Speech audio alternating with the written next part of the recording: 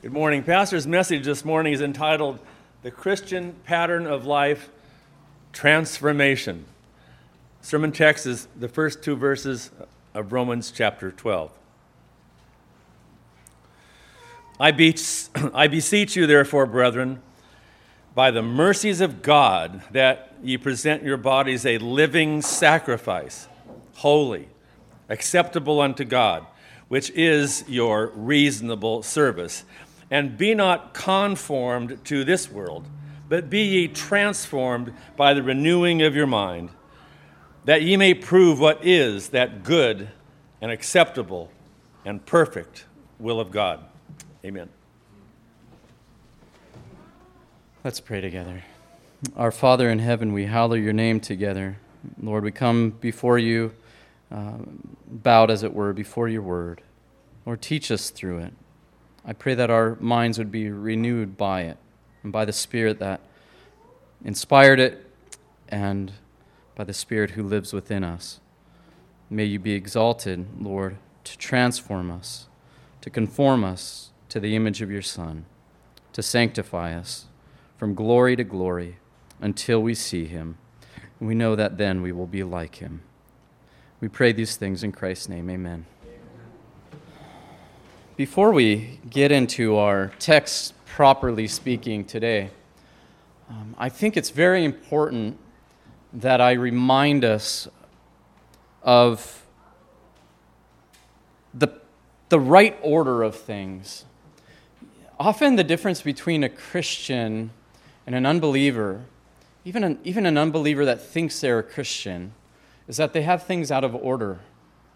Order, it just seems like one of those obscure ideas, when we come to important texts like, by the mercies of God, give your whole self, present your body a living sacrifice, right? Holy and acceptable to God, and be not conformed to this world. Those are big things. But order matters. Before we continue our study in the pattern of the Christian life, I need to remind us, we need to be reminded, that this is the life of someone who is already in the beloved. That is, someone who is accepted before God by grace through personal faith in Jesus Christ. There's a union with God and the sinner through the mediator, Jesus Christ. The pattern for the Christian life is not for someone who wants to be a Christian. Let me say that again. The pattern for the Christian life that we're learning here is not for someone who wants to be like Jesus. Conformity to this pattern of life is not the gospel. It's not the good news. It's not the message of God in the first place, that sinners can be acceptable before God. Sinners are not declared righteous by God by any level of outward conformity to Jesus Christ. That seems like a very strong statement. Let me say it again. It doesn't matter how practically righteous you are in this world. People might say that is the spitting image of what I think Jesus must have been like.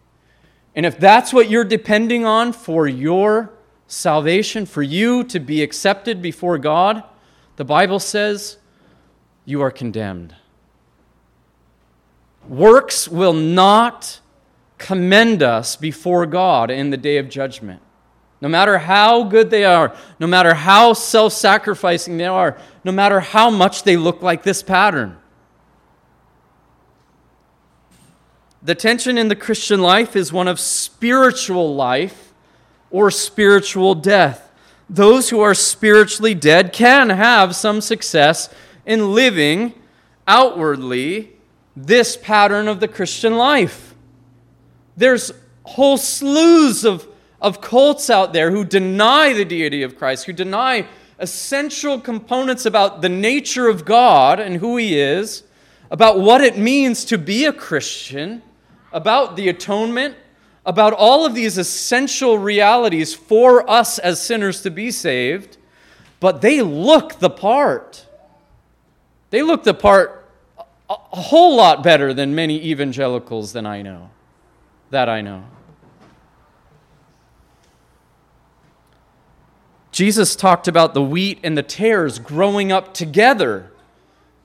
And you know what is implied in that is the wheat don't always know who the tares are. We don't know, otherwise we would remove them from our midst. That's easy, 1 Corinthians, right?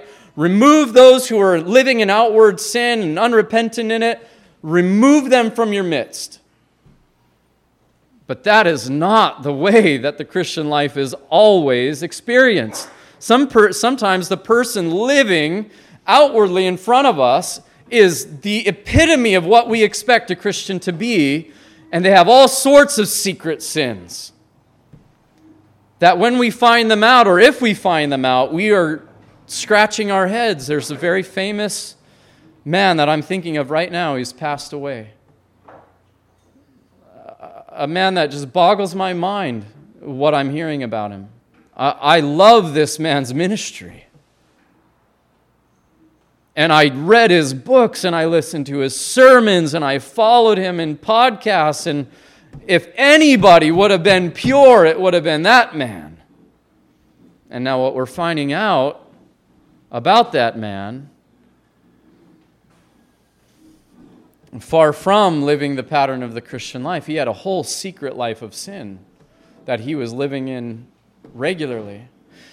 But I'm not talking about the secret life of sin. I'm saying to you, if somebody doesn't have that secret life of vices, of sin that they're not even struggling with, seemingly, they're just doing it. If somebody is living outwardly and in secret in a great pattern of adherence to this life, if that's all they have before God, they will be condemned before God. Those who have spiritual life, that is the mercies of God, have something that the spiritually dead cannot have, no matter how much they look like this pattern of life, namely the Holy Spirit, namely sincerity of heart, namely the righteousness of Christ accounted as theirs by God. You see, who we are doesn't in the first place depend on what we do. Who you are doesn't depend in the first place on what you do. And I say that because God is the one who defines who you are. When God defines you as justified, though you be a sinner still, and everyone who's justified is a sinner still, you have peace with God. Though you sin, though you're fighting against sin, though you're struggling and cutting off all manners of temptation, and you are struggling, if you're a Christian, to live this pattern of life, it's called self-sacrifice for a reason. It's not automatic, but God defines you as who you are. So it's important that we keep these ideas clear. This is not the way to become a Christian. This is for those who are Christians to conform to what we are. And that's exactly the sermon. Let's just pray and go home. I'm giving you the sermon now, and I'm going to give it to you as we go through the text here. I only have a little bit to speak to you on today. I wasn't feeling good most of the week, and my mind wasn't as clear as I would have liked it to be. And so we're not going to get to the renewed mind. We're only going to look at what it means to be transformed this morning. We move from the negative assertion that the pattern of the Christian life is not lived out in conformity to the world. That was last week. We're not of the world. We're not to be conformed to it, fashioned after its likeness, pressed into its mold, to this positive assertion that we are to be transformed. Do not be conformed to this world, the apostle says, but be transformed by the renewing of your mind. Now, we need to see this necessary connection between these two features. You can't have one without the other. You can't have non-conformation without transformation. They are necessary. They're symbiotically connected, if I could say that. So these are defining features of the Christian life. Apart from transformation, we cannot but be conformed to this world. Listen, you and I were at one time defined as being part of the world. That's who we were. I'm going to go through a few texts this morning because these verses, Romans 1 or 12, 1 and 2, are really in a nutshell what Paul and what the New Testament has to say throughout the epistles about the Christian life. Colossians 1, 13 and 14.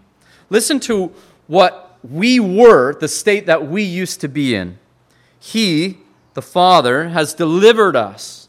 He's delivered us from the domain of darkness. Remember last week we saw 2 Corinthians that Satan is the theos of this age, this world. And we've been delivered from that domain of darkness, here he says, and transferred into the kingdom of his beloved Son. We no longer belong to this world, this passing away age, the sinful rebellion that marks this age and this world. We belong to the kingdom of Christ, in whom we have redemption, the forgiveness of sins. And then you go down to verse 21, and he says, and you just put the finger right on yourself, okay? Put it right on. If you're a Christian, put it right on yourself, and you're going to want to because of what follows. And you who were once alienated and hostile in mind, doing evil deeds. That's who you were. That's what defines you, in fact.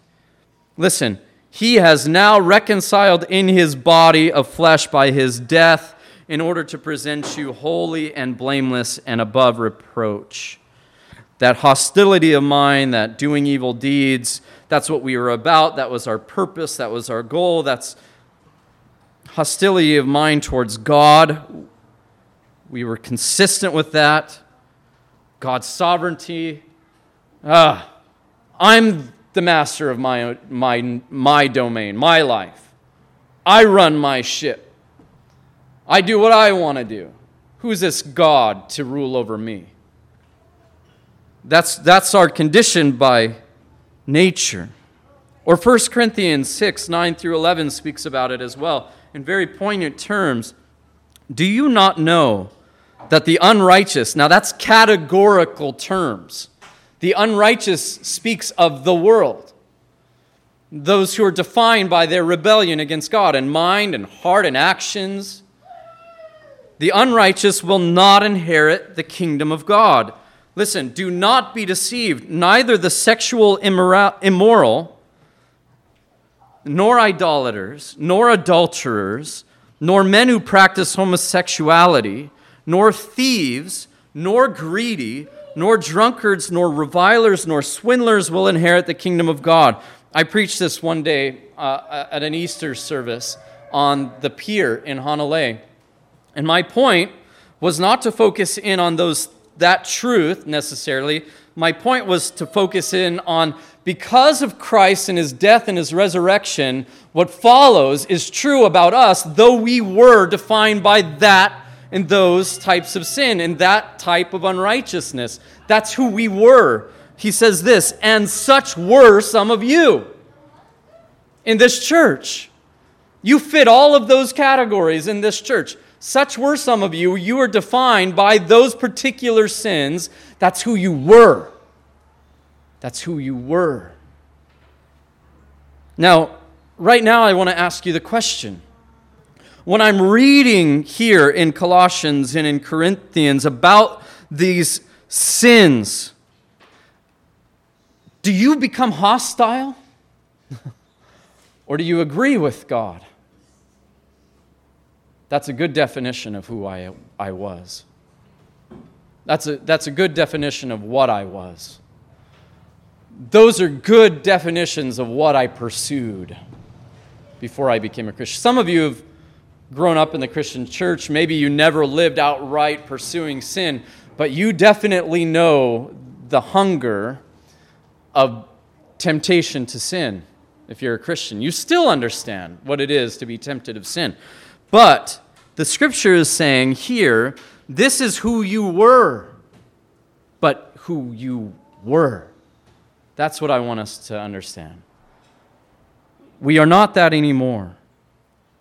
You were washed, you were sanctified, you were justified in the name of the Lord Jesus Christ and by the Spirit of God. Martin Lloyd-Jones said that Ephesians 4:17 through 24 is probably the best commentary on Romans 12:1 and 2. If ever you can understand this is important. The Bible is always the best commentary on the Bible. And so if you ever have parallel passages like this, passages that open up the truths that we're going to be looking at, find them and mark them and pay attention to them. He says in verse 17 of Ephesians 4, "Now this I say and testify in the Lord, that, listen, you must no longer walk as the Gentiles do." No longer. That means there was a time when you walked according to them. These Gentile churches, these were all first-generation Christians. They didn't grow up in the Christian home, you know. The whole pattern of their life was idolatry and sexual. That's how the civilization was ordered around them. The Grecian Roman world was ordered around them in these ways. And he says, don't walk as the Gentiles do in the futility of their minds. Notice what he says here to a Gentile church predominantly. Don't walk like Gentiles do. Because we're no longer defined like that before God. You see, that's what I want us to understand. We're not Gentiles, we're not Jews any longer. We're in Christ. All right? We're not in these categories before God. They are darkened in their understanding. Think of that. We're going to come to renewed mind, and we'll look at this next week, God willing. Alienated from the life of God because of their ignorance that is in them. Now, this is not saying that these people are stupid. And we're going to talk about this next week. Don't imagine for a moment that it's your intellect that allows you to see clearly what we're being taught this morning. Oh man, I've just got this great mind that just absorbs these truths. And it's just too bad my neighbors and my family and all the sinners out there, they just don't have the same quality of brain, that I do. That's not what he's talking about. Due to the hardness of their heart, they have become callous and have given themselves up to sensuality, greedy to practice every kind of impurity. But that is not the way you learned Christ. Ooh, that's important. What did you learn about Christ? If you're a Christian, what do you delight in about Christ? You delight in his righteousness? Do you delight in the truth? That he is the truth, the way, the life? Assuming that you have heard about him and were taught in him, as the truth is in Jesus, to put off your old self, to put it off, which belongs to the former manner of life. You're getting this feature, aren't you? And is corrupt through deceitful desires. That former manner of life is corrupt in all deceitful desires, and to be renewed in the spirit of your minds, and to put on the new self, created after the likeness of God in true righteousness and holiness, transformed. We could cover much of the New Testament with similar passages, and we'll close with one more today, but I want to say this about conforming to the world first, again, because I think it's important when we ask the question, what does it mean to be transformed, that we see it in light of conforming to the world. Last week, we looked at a lot of practical elements of what it might mean to be conformed to the world and what it doesn't mean to be conformed to the world. Conforming to the world would be to think and to do the things, listen, that we have been saved from. It would be to revert to our old life and identity before God. This indicates something very profound. That is, we don't belong to that life anymore. You know, the Greek word, as I understand it, that Paul uses, that we translate conformed, means just an outward picture. And so some scholars say that what he's saying here is, that's not who you are. Don't be conformed to what you're not. Don't you know what God has saved you unto? Why would you go back to that? That's not you before God any longer. It's not how God reckons you. It's not what He's called you to be. We are children of God through adoption. We have the Spirit of Christ within us. Nothing can separate us from the love of God. Are we going to go back into that pattern of life that God has saved us from? Don't put on that outward fashioning again. And we are nevertheless still needing transformation so that we won't be conformed to what we used to be. So we're not yet perfect, John says in 1 John chapter 3. We haven't yet, Paul says in Philippians 3, we haven't yet attained to that which we've been attained for. And 1 John 3 says we haven't quite come to that image of Christ yet. We know that when He comes, we will be like Him. But we're not there yet, but we purify ourselves now. You see, this is a process the apostle is speaking about. So that means this is continual. The non-conforming, transforming aspect of the pattern of the Christian life is continual. It's not like, oh, we did that yesterday, we're good. This is ongoing. What does it mean then to be transformed? My first answer is it doesn't have to do with our new birth. Meaning, Paul is not saying be born again now. It does have to do with our new birth, but he's not saying it's that you be regenerated now. So I'll explain myself. New birth is wholly the work of God, the Holy Spirit. It's not up to you to be born again, just like it was not up to you to be born the first time physically in this life. There's an analogy there, isn't there? Well, you didn't do much to birth yourself. You didn't do anything. That's the work of God the Holy Spirit. John 3, 1 through 8. There's no injunction laid upon sinners to give ourselves spiritual life. You can't do it. You were dead in your trespasses and sin. It's God who makes us alive. By grace, you have been saved.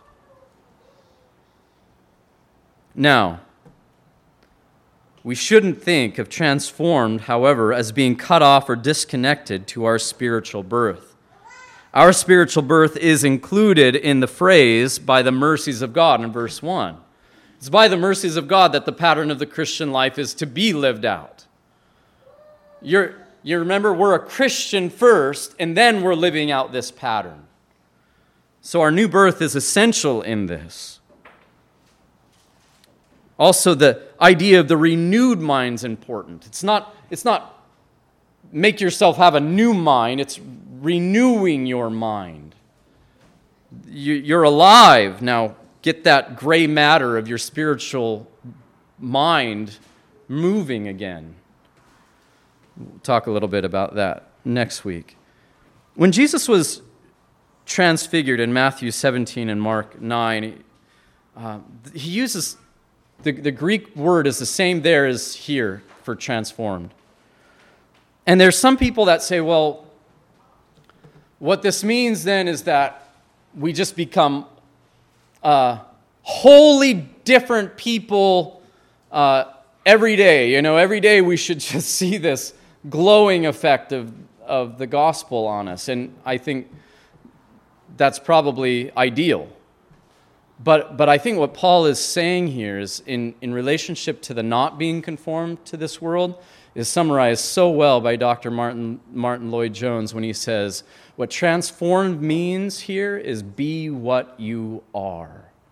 don't be what you're not, conform to this world. Don't conform to this world, but be transformed by the renewing of your mind essentially means be what you are. When Jesus came and he showed himself in that transfiguration before the apostles there, did they see anything that was extra to Jesus? The transformation just showed who Jesus was.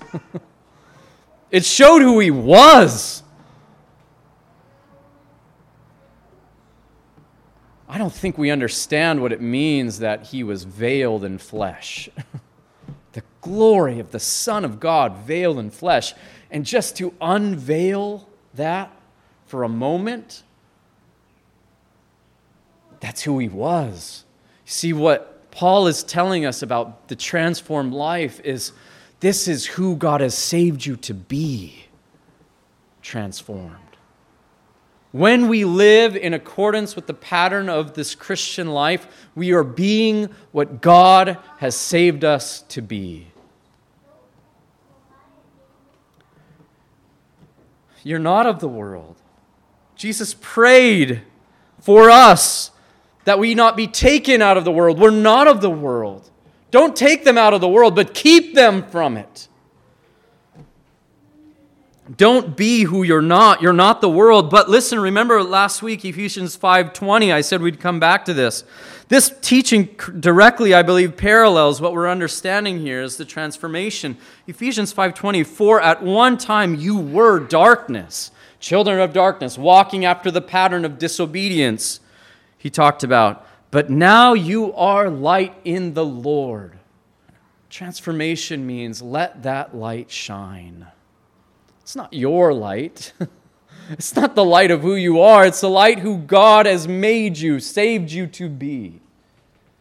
It's the light of the glory of the face of Christ Jesus in clay pots. That's how Paul defines himself. Clay pots. Walk as children of light. Don't be who you're not, be who you are, light in the Lord. The nuance in Romans 12:2, and it's important to notice, is our being transformed. This is continual, as I've said. 2 Corinthians 3:18 also uses the same word that Paul renders transform, that we translate transformed here. But here's a beautiful picture of this process of what we call sanctification. And we all, with unveiled face, beholding the glory of the Lord. That's Christ. You see, the light is not ours intrinsically, it's Christ. Are being transformed in the same image. So that affects, that faith, that looking to Jesus affects us, is changing us into the same image from one degree of glory to another. You know what that means? It's not all happening today. It's not all happening right away. That be transformed is a continual process while we are on this earth. The not conform, the transform is continually happening. And this comes from the Lord, who is the Spirit. It does not come from our own abilities, but it does come from the ability that God has given us through the Spirit. Now, some might object at this point, and I'll close soon. You say, be what you are is what this means.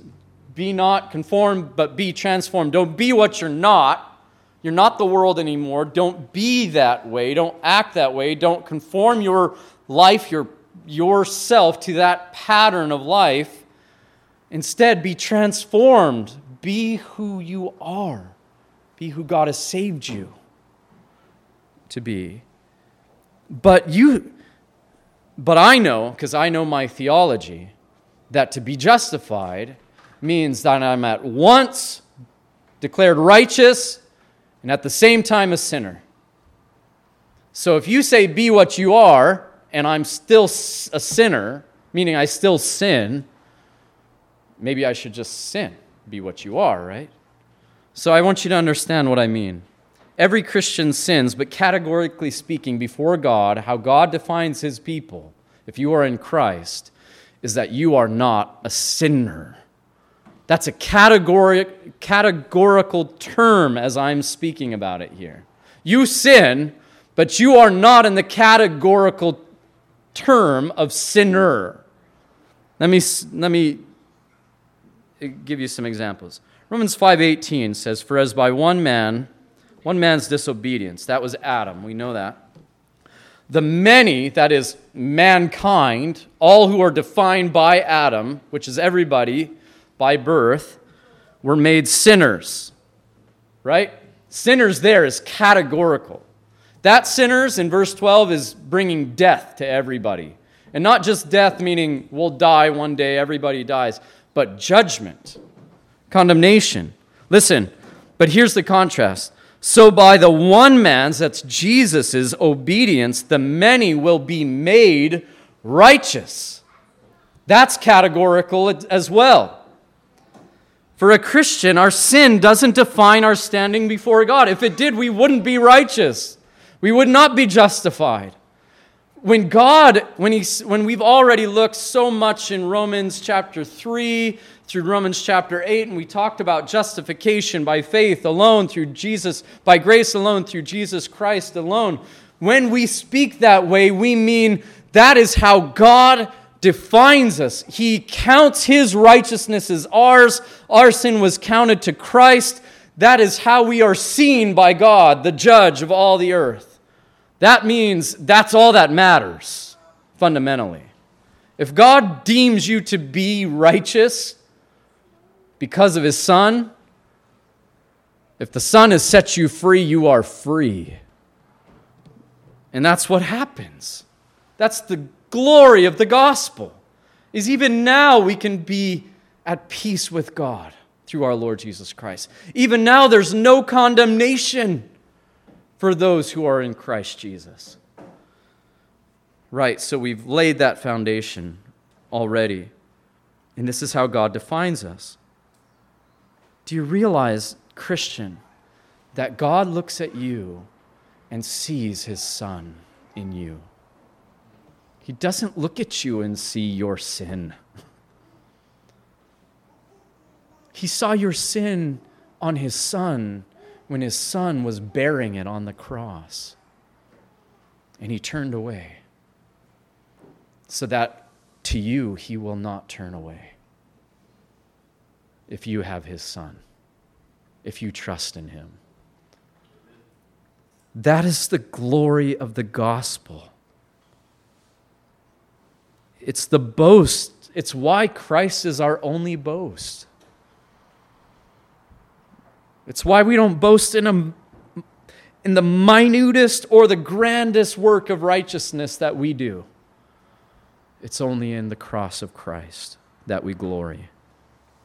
And this is why the Scriptures can say, listen to what the Scriptures say about us, about you, the one who struggles with sin, the one who struggles being conformed to this world still. The one who has to be told, don't be conformed to this world, be transformed. Listen to what it says about you. Therefore, if anyone is in Christ, you, if you are in Christ, is a new creation, a new creature. You're something totally different. You say, I look in the mirror, I'm not getting a lot better here. You know? It doesn't matter what you look at in the mirror. It matters what God sees in you. You know, I'm going to finish this verse and then I'm going to say this. The old has passed away. Behold, all things become new. And that's in you.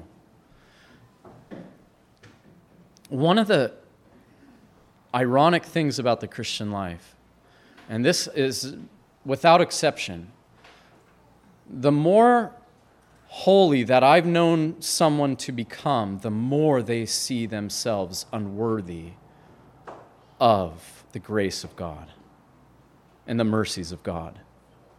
You know that? The more you align yourself with Scripture and the image of Christ and this pattern of the Christian life and walk, the more you see that you could never fulfill the righteousness of God. This is why the self-righteous who boast in their own righteousness and look how good I am and look how I look, I'm so much like Jesus, they will never get it. Because they don't have the Spirit of God. They don't have the mind of Christ. They don't know that the gulf between them and the righteousness of Christ is not one of degree. But it's important for us to know that, isn't it? But it's because of what God has brought us out of.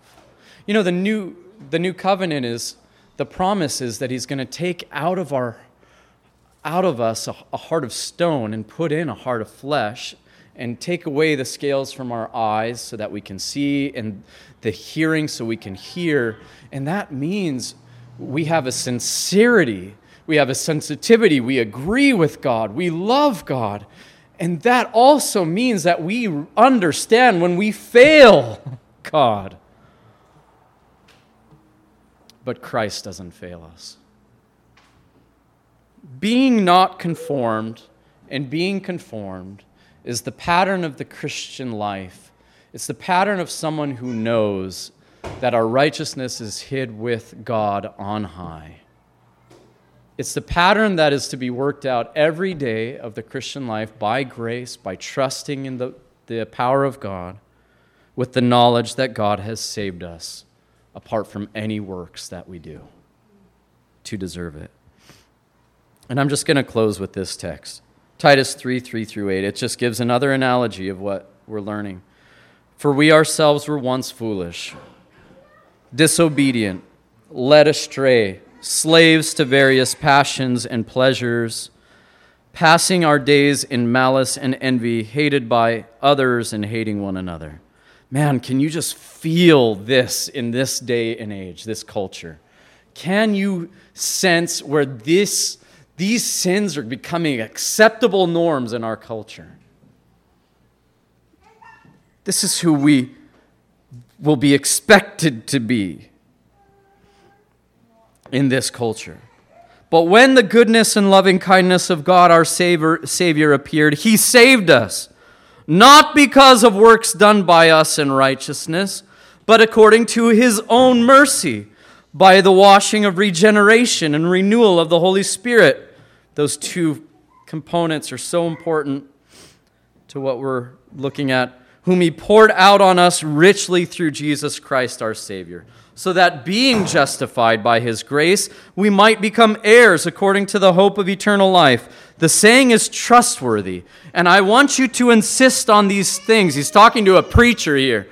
Insist on these things, so that those who have believed in God may be careful to devote themselves to good works.